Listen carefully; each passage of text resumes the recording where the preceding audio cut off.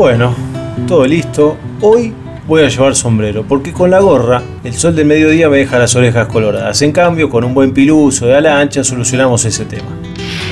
Entonces, tengo el mate, algo para picar, estoy listo para empezar una nueva aventura en busca de las voces jóvenes del campo argentino. Pero antes, lo primero, fundamental, importante, si vamos al campo, hay que saber cómo va a estar el clima. Así que, buen día, profe, ¿me decís los datos del tiempo?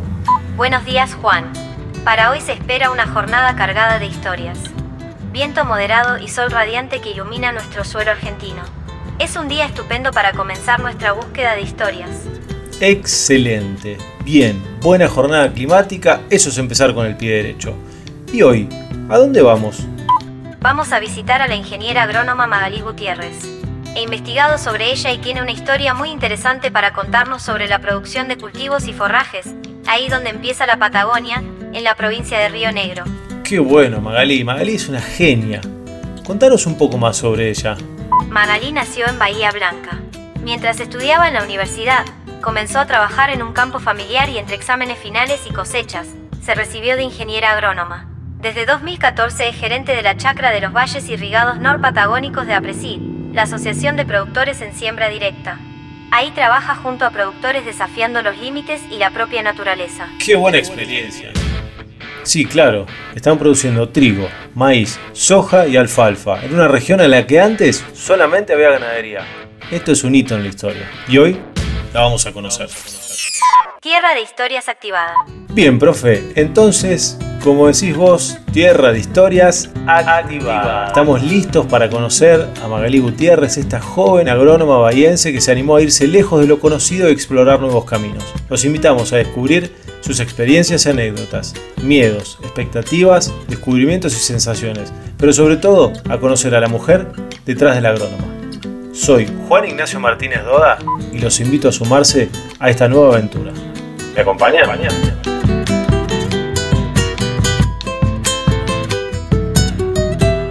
Tierra de Historias, un podcast original de Profertil. Maga querida, qué bueno charlar con vos de nuevo. Gracias por recibirnos esta vez en este podcast en el que queremos conocer a los jóvenes del campo argentino, saber qué piensan, cómo imaginan el futuro, cómo se insertan en las empresas en las que trabajan, sean familiares o no, sus miedos cuando arrancaron a laburar, sus pasiones, qué los moviliza, qué les gusta hacer. Bueno, ¿cómo son los jóvenes de campo hoy? Bueno, Maga, ¿cómo estás? Gracias por aceptar este convite a este podcast. Hola Juan, no, gracias a vos por sumarme, me siento muy halagada, muy contenta y bueno, siempre contenta de poder intercambiar con vos, que la verdad que es muy divertido charlar con vos, he tenido la ocasión en otros momentos, así que un gran gusto. Bueno, nos trajiste escuchando en este lindo viaje al principio de la presentación AC/DC, Megadeth, Led Zeppelin, sé que también escuchás folclore, pero me sorprendieron estos gustos musicales en el cuerpo de una ingeniera agrónoma. Sí, yo sé que tendría que haber dicho que me gustaba el Pintos, Soledad, pero no, a mí también me sorprende, me gusta, soy metalera, me gusta el género grunge, no sé qué pasa, pero siempre, es más, en los largos viajes de ruta voy escuchando eso todo el tiempo, a veces cantando y bajo la ventanilla que me quiere decir algo algún policía de alguna caminera y yo afónica de cantar, así que no, ya no lo puedo ocultar, lo blanqueo, me encanta el rock, metal, me encanta. Qué grande, bueno, no te vas a dormir en los viajes con esa música. ¿Sabes qué? Llego prendida a fuego. Che, bueno, Maga, quiero conocer y que todos conozcan cuál es tu vínculo con la ruralidad. ¿Qué cosas te acordás de chica en el campo? Si cerrás los ojos, ¿qué recuerdos se te vienen? Bien, a ver, mi vínculo con la ruralidad arrancó porque soy básicamente de una familia que viene del campo, en donde éramos cinco primos, de los cuales 4 eran varones y yo era la única mujer.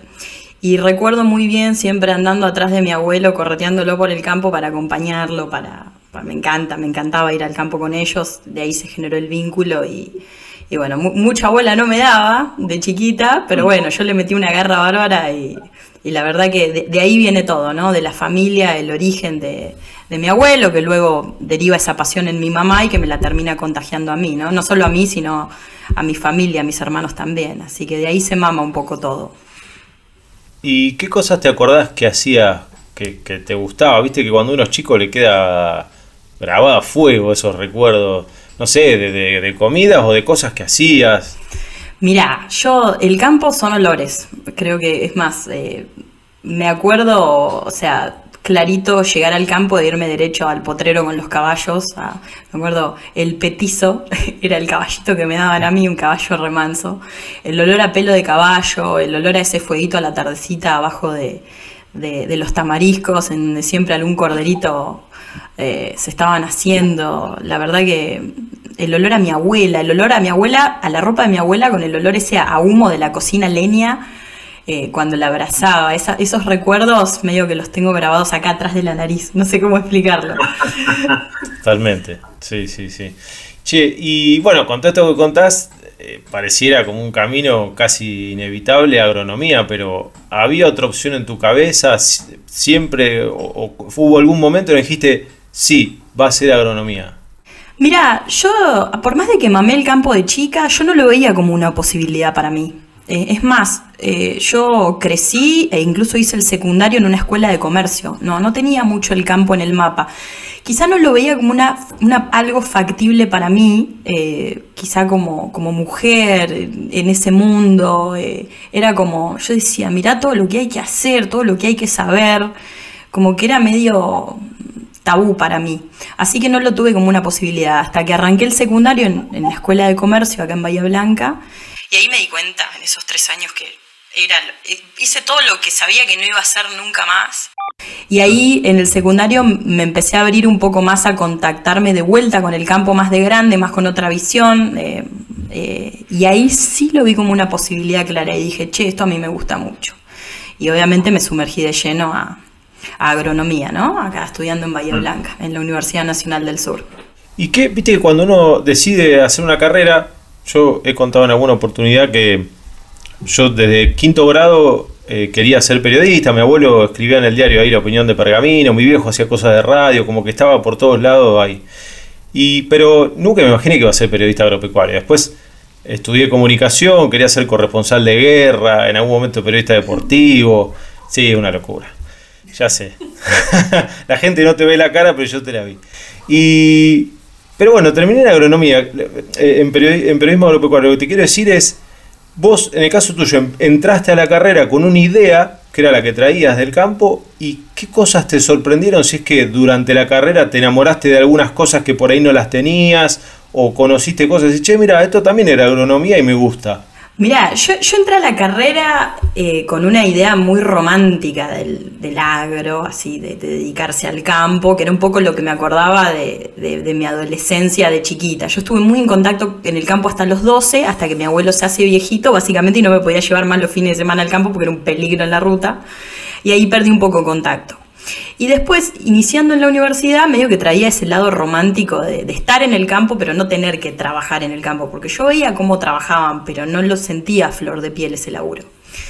Y cuando arranqué la carrera, se dio también que, bueno, que mi madre se tuvo que empezar a hacer cargo de un campo familiar y fue todavía una cosa conjunta, ¿no? De salir de la visión romántica del agro y empezar a ver todas las cosas que había que abarcar, que había que pensar, que había que considerar, empezar a ver el cotidiano al lado mío de mi mamá que se hacía cargo del campo.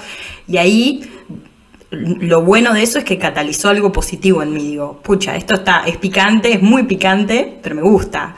Y bueno, y me sorprendió un poco todas las ramas que tiene el rubro. Uno dice el campo, sí, pero se pueden hacer un montón de cosas, desde biotecnología, cualquier tipo de producción, hoy en día hasta bioeconomía. O sea, hay conozco, también incluso periodistas que son ingenieros agrónomos, o sea, hay un montón de cosas para hacer y eso ahí me abrió la cabeza y dije, esto es lo mío, me enamoré, me terminé de enamorar. Sí.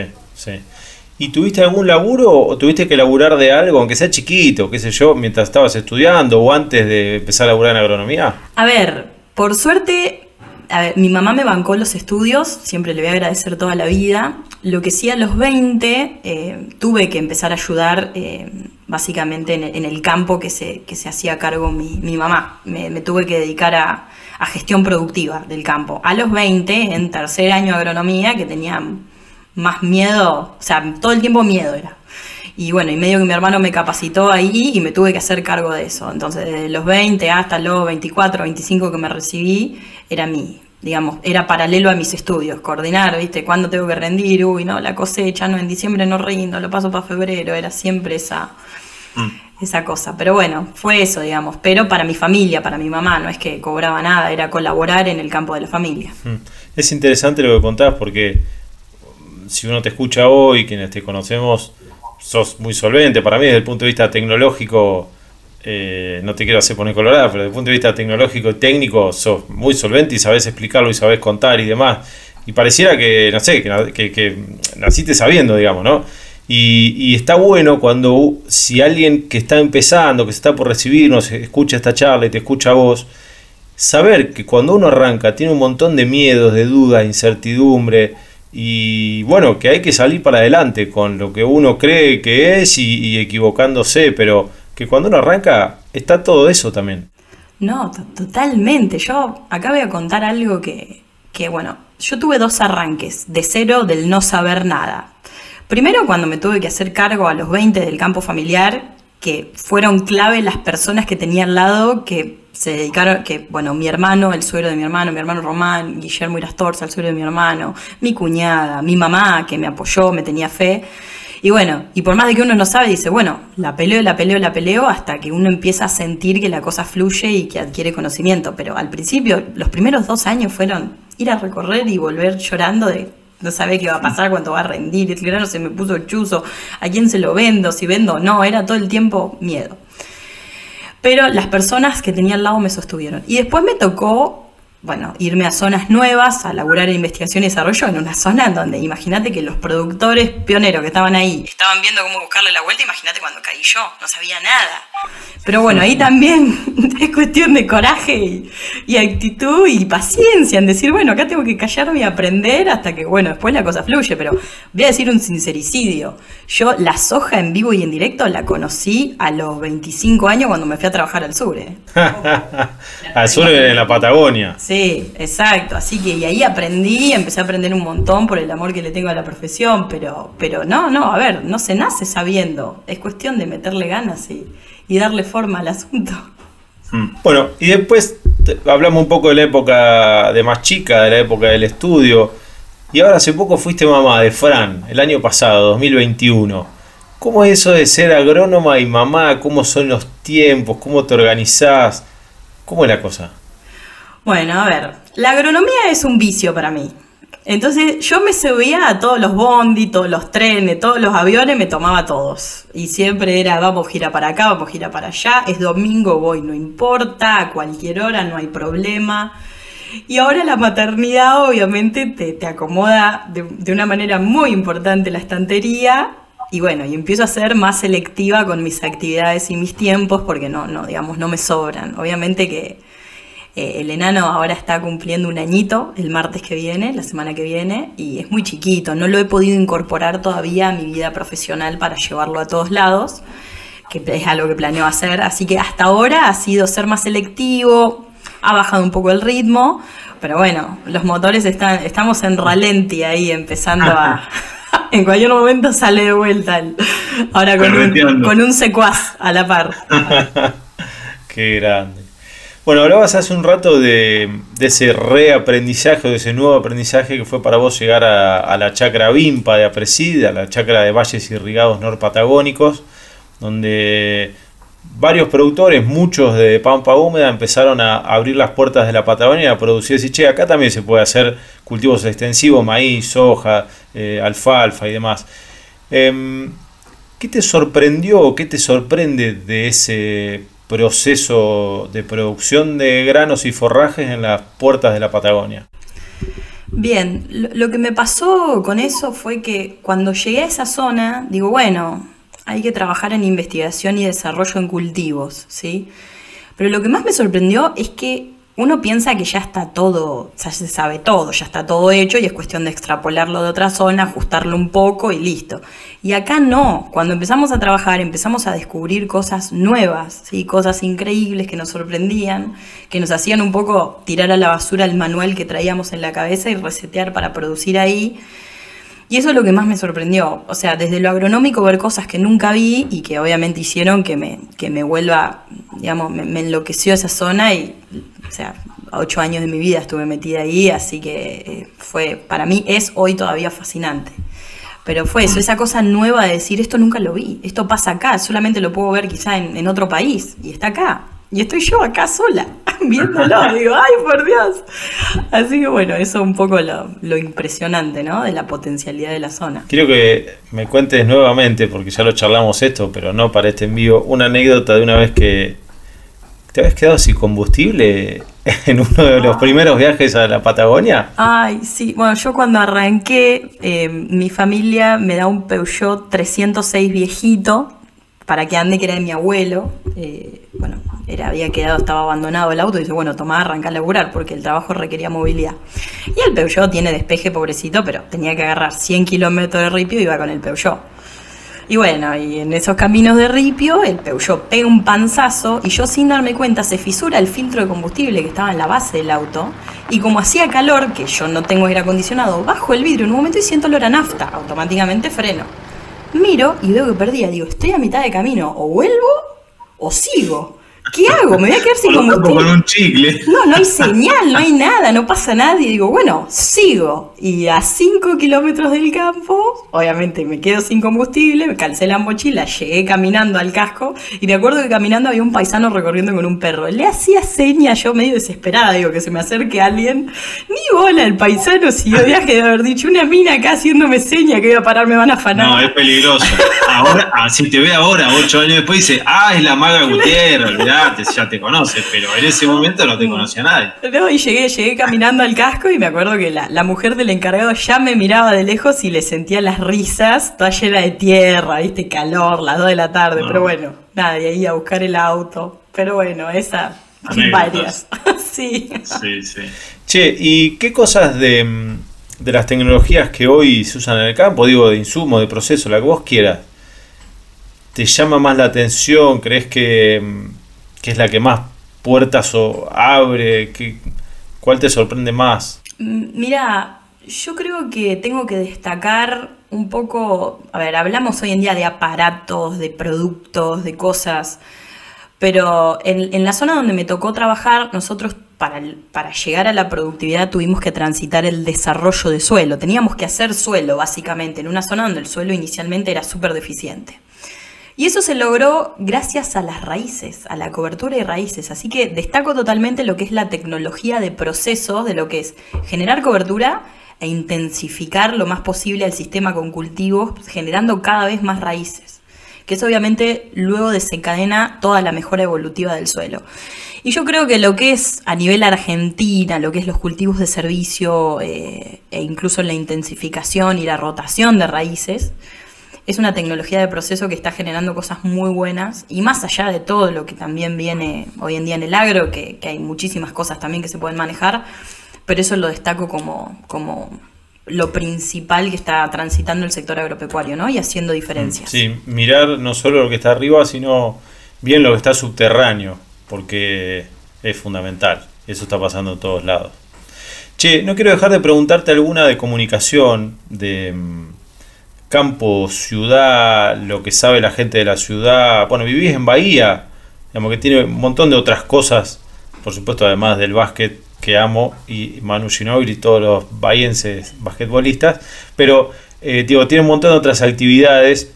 ¿Y cómo percibís vos esa brecha entre los del campo, los de la ciudad, cómo se vive, cómo está hoy? Y sobre todo me interesa por ahí, ¿qué los de tu generación crees que pueden aportar? Digo, los de tu generación, 30 y pico y menos, porque me parece que hay un cambio ahí también. Sí, totalmente. A ver, yo creo que, nuevamente, la población sigue teniendo una idea, me parece, muy distorsionada del agro hoy en día.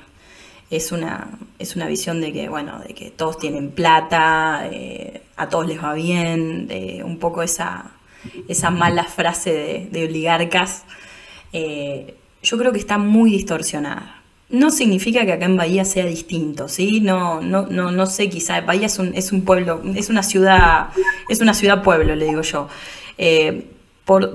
Yo creo que lo importante, que es lo que creo que está sucediendo hoy en día, es que nuestra generación está acostumbrada a comunicarse. Hoy incluso hay muchísimos influencers de muchísimo éxito que justamente se dedican a contar cosas del campo para la ciudad. O sea, queremos conectarnos, queremos comunicarnos. Por eso creo que eso tiene buen futuro como para cambiar. Distinto es antes, que el productor estaba encerrado en el campo, no hablaba con nadie, o sea, con el perro ahí, con la señora, lo sumo, y listo, y de ahí salía, ¿sí? Ahora es distinto, estamos conectados, hay tecnología, hay señal, hay redes sociales, y mi generación tiene ganas de hablar, tiene ganas de conectarse, tiene ganas de hacer, y obviamente tiene ganas de cambiar esta imagen distorsionada que hay del agro. Así que hasta incluso nos regulamos entre nosotros dentro del agro, quizá cuando alguno dice alguna cosa así, che, tené cuidado con eso, ¿viste? Porque incluso estamos teniendo cuidado con eso, que lo veo en los pequeños grupos que uno participa, que ya hay una regulación interna. Así que creo que tiene buen futuro y que nuestra generación tiene mucho por aportar para eso. Te hago dos en una. Tiene que ver con cómo sentís y cómo vivís vos el país. Una tiene que ver con qué te entusiasma de Argentina, y otra qué te, no sé si decir deprime, pero qué te pone mal de Argentina. A ver, lo que me entusiasma de Argentina es que es un país rico. O sea, se puede hacer cualquier cosa, se puede hacer de todo, podemos producir de todo, y yo creo que el agro argentino es líder en saber cómo hacer las cosas, en ese know-how para producir, con la visión de la sustentabilidad, y tenemos un amor muy profundo por el agro, porque obviamente es una de las actividades principales del país. Pero lo que me deprime un poco es que muchas veces te tenés que preocupar más en saltar baches o evadir problemas del marco político-económico, y no en cómo producir cada vez más y mejor. Entonces estamos concentrados más en, en ver cómo, qué impuesto me salió, qué cosa, qué esto, qué lo otro. Sí, es como un juego a la defensiva, ¿no? Claro, siempre. Así que eso agota un poco, pero desde ya de ninguna manera dejaría apostarle al país. Me quedo, hay muchísimo por hacer, muchísimo por hacer. Además, la vida es corta, ¿qué te va a ir a otro lado para vivir solo en un lugar aburrido? Quedémonos acá. Che, Maga, bueno, ahora viene esta parte que son preguntas fuera del surco, como para seguir conociéndote. Y la primera tiene que ver, ¿qué te gusta hacer que no tenga que ver con el campo o la ruralidad? ¿Algún hobby, algo que te despeje, llegás cargada de laburo? Bueno, no lo tenés a Fran, le das unos besos, un abrazo, jugás un rato y te libera. Pero digo, si no, ¿hay alguna actividad que te despeje, te resetee? Sí, la verdad que ahora hace poquito, arranqué con una actividad más tranqui, que es la lectura, que la verdad que la disfruto mucho. Pero la verdad que cuando podemos, obviamente cuando hay tiempo, lo que me gusta mucho es jugar a los videojuegos. Gamer. O sea, rockstar y gamer, o sea, una cosa... Por suerte mi marido lo comparte, y ya digamos, nos catalizamos mutuamente, positivamente, nos cebamos, y la verdad que lo disfrutamos mucho. Obviamente con ¿Juegos de qué? ¿Qué tipo? No, juegos de plataforma, generalmente de aventuras, de a dos, tipo, no sé, a ver, para los conocedores, ¿no? Recorrer un campo, no, pará. No, ahí en la beta relax me gusta todo lo fantasioso, o sea, agro no. Pero no, juegos de plataforma de aventura, qué sé yo, Cupcake, Ori, hay muchos juegos divertidos que vas de a dos, pues si no jugar solo también, pero sí. Vamos a compartir en pareja un poco. Está bueno. Che, y me decías de leer libros, me interesa porque no son muchos los de tu edad, generación, que pueden hacerse un tiempo para bajar y leer algún libro. Bueno, ahora hace poco me regalaron una ebook, que es un libro electrónico, en donde pude cargar muchos libros, y la verdad que me va por el género fantasioso. Ahora estoy leyendo una saga que se llama Joe Abercrombie, que me recomendaron. Nada, fantasioso, bien fantasioso, así mundo de fantasía, aventura, magia, esa onda. A mí me gusta lo que me desconecta, lo que me lleva, no lo que me asocia a la realidad. Por ejemplo, no te vería nunca una serie policial, por ejemplo. Claro, no policial. Llévame a la fantasía, quiero... Agatha Christie no. Bueno, a ver, ojo, eso es muy bueno, pero no te vería ahora no sé, El Marginal, por ejemplo, no la vería. Me recuerda demasiado la realidad, es muy, muy crudo, pero bueno, Eso, ahora estoy leyendo una saga de Joel Abercrombie que se llama Las dos espadas, el argumento del rey, en fin, es desconectante, y antes de dormir ahí unas hojitas y me viene muy bien, la verdad que está muy bueno y sobre todo compatible con el niño. Sí, claro. Che, ¿y una serie para que te haya gustado, que te guste o para recomendar? Bien, una serie, y yo creo que voy a tirar un clásico, me encantó Stranger Things, la verdad que la disfruté un montón y ahora la cuarta temporada. Y ya venías con todo ese derrotero, no me ibas a decir, yo qué sé, Mad Men. No. ¿Y algún deportes en tu vida? ¿Qué capítulo? ¿Está abierto ese capítulo? No, vos sabés que un pendiente, no me recuesta, soy re vaga, así que no. Yo encima vengo del campo, caminaba, andaba, todo, llegar a quererme al gimnasio, no, me muero. A mí dame algo rico, me quedo acá en casa, pero me recuesta. No, la verdad que hay un gran pendiente en mi vida. Bueno, tiempo, todavía hay tiempo. En algún momento podés arrancar con yoga, alguna de esas cosas tranquilas. Hay alguna cosita. Bueno, Maga, como cierre, te quiero preguntar por tus sueños. Cuando mirás para adelante, lo que te gustaría vinculado, no en lo personal, que sí hablamos bastante, sino con el campo. ¿Con qué cosas, cuando te ves de acá a 10 años, te gustaría estar haciendo? Bien, mirá, por suerte tuve la suerte de a esta edad ya haber probado varias betas del rubro agro. O sea, asesoramiento, investigación, seguir estudiando, producción, y me quedo con la producción. De acá a futuro me gusta mucho ser productora, en la actualidad soy productora, y me veo creciendo ahí, y también en una zona que no es fácil, ¿sí? Llueve muy poco siembran, y yo lo estamos haciendo hace 13 años ya, así que quiero crecer, me gustaría en el futuro dedicarme a eso. Junto obviamente con mis seres queridos, ¿no? En una empresa familiar, me encantaría. Bueno, no te pregunté, pero me das el pie para preguntarte, porque la empresa familiar, no solo la de agro, todas en general, viste que a medida que empiezan a crecer un poco y aparecen los hijos y luego aparecerán los nietos y todo, o bueno, en el caso de los nietos aparece, a medida que va creciendo, se hace más difícil por ahí tomar las decisiones, yo qué sé, en el asado del domingo, que por ahí pasaba. En el caso de usted, ¿cómo fue tu incorporación? Contaste un poco ya, pero ¿cómo te sentís? ¿Cómo fue ese intercambio generacional, ese amalgama generacional? Y si vos crees que por ahí, digamos, en algún futuro necesita algún tipo de profesionalización en la toma de decisiones, en la gestión, o ya lo hicieron, no lo sé. A ver, cuento un poquito para entender. Inicialmente yo trabajé, digámosle, en gestión productiva para mi mamá, que era la productora, era la que tenía el campo. Actualmente le alquilamos la superficie con mi hermano, mi cuñada y mi esposo, formamos una empresa y le alquilamos el campo. Es una superficie chiquita, es todo muy incipiente. Hasta ahora la verdad que hay una sinergia total. Nos complementamos muy bien, cada uno cumple muy bien su rol y queremos crecer juntos. Hay mucha confianza, mucha franqueza, mucha honestidad, que eso creo que es clave. Y lo importante es que nos elegimos como socios porque nos gusta y queremos lo mismo. Tenemos objetivos comunes, ¿sí? Fomentar el patrimonio familiar, hacerlo crecer, y nos gusta mucho el campo a los 4. Somos 3 dedicados al rubro agro y mi marido, que lo trajimos un poco, vení. Y bueno, le terminó gustando un montón, es nuestro tractorista y palero profesional de la empresa. Así que, no, pero hasta ahora funciona muy bien. No sé, a futuro, cuando crezca, seguramente tendremos que darle más profesionalización al proceso.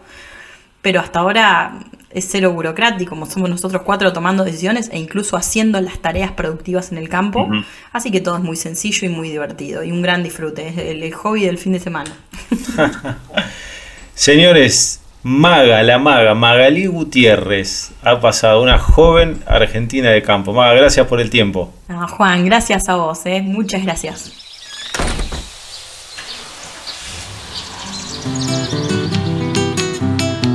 Qué bien que la pasamos con Magalí Gutiérrez. Qué placer conocer a jóvenes que eligen la ruralidad como un estilo de vida. Pero ahora hay que volver. No se pierdan el siguiente capítulo con otra linda historia de campo. Ok, Episodio terminado.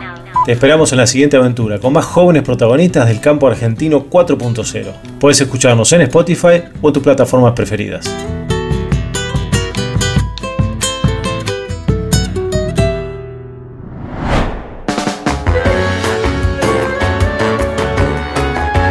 Tierra de Historias es una idea y producción integral de Profertil Sociedad Anónima. Conducción, Juan Ignacio Martínez Doda. Realizado por MG Consultora, en alianza con Grama Media y Jirafa Productora.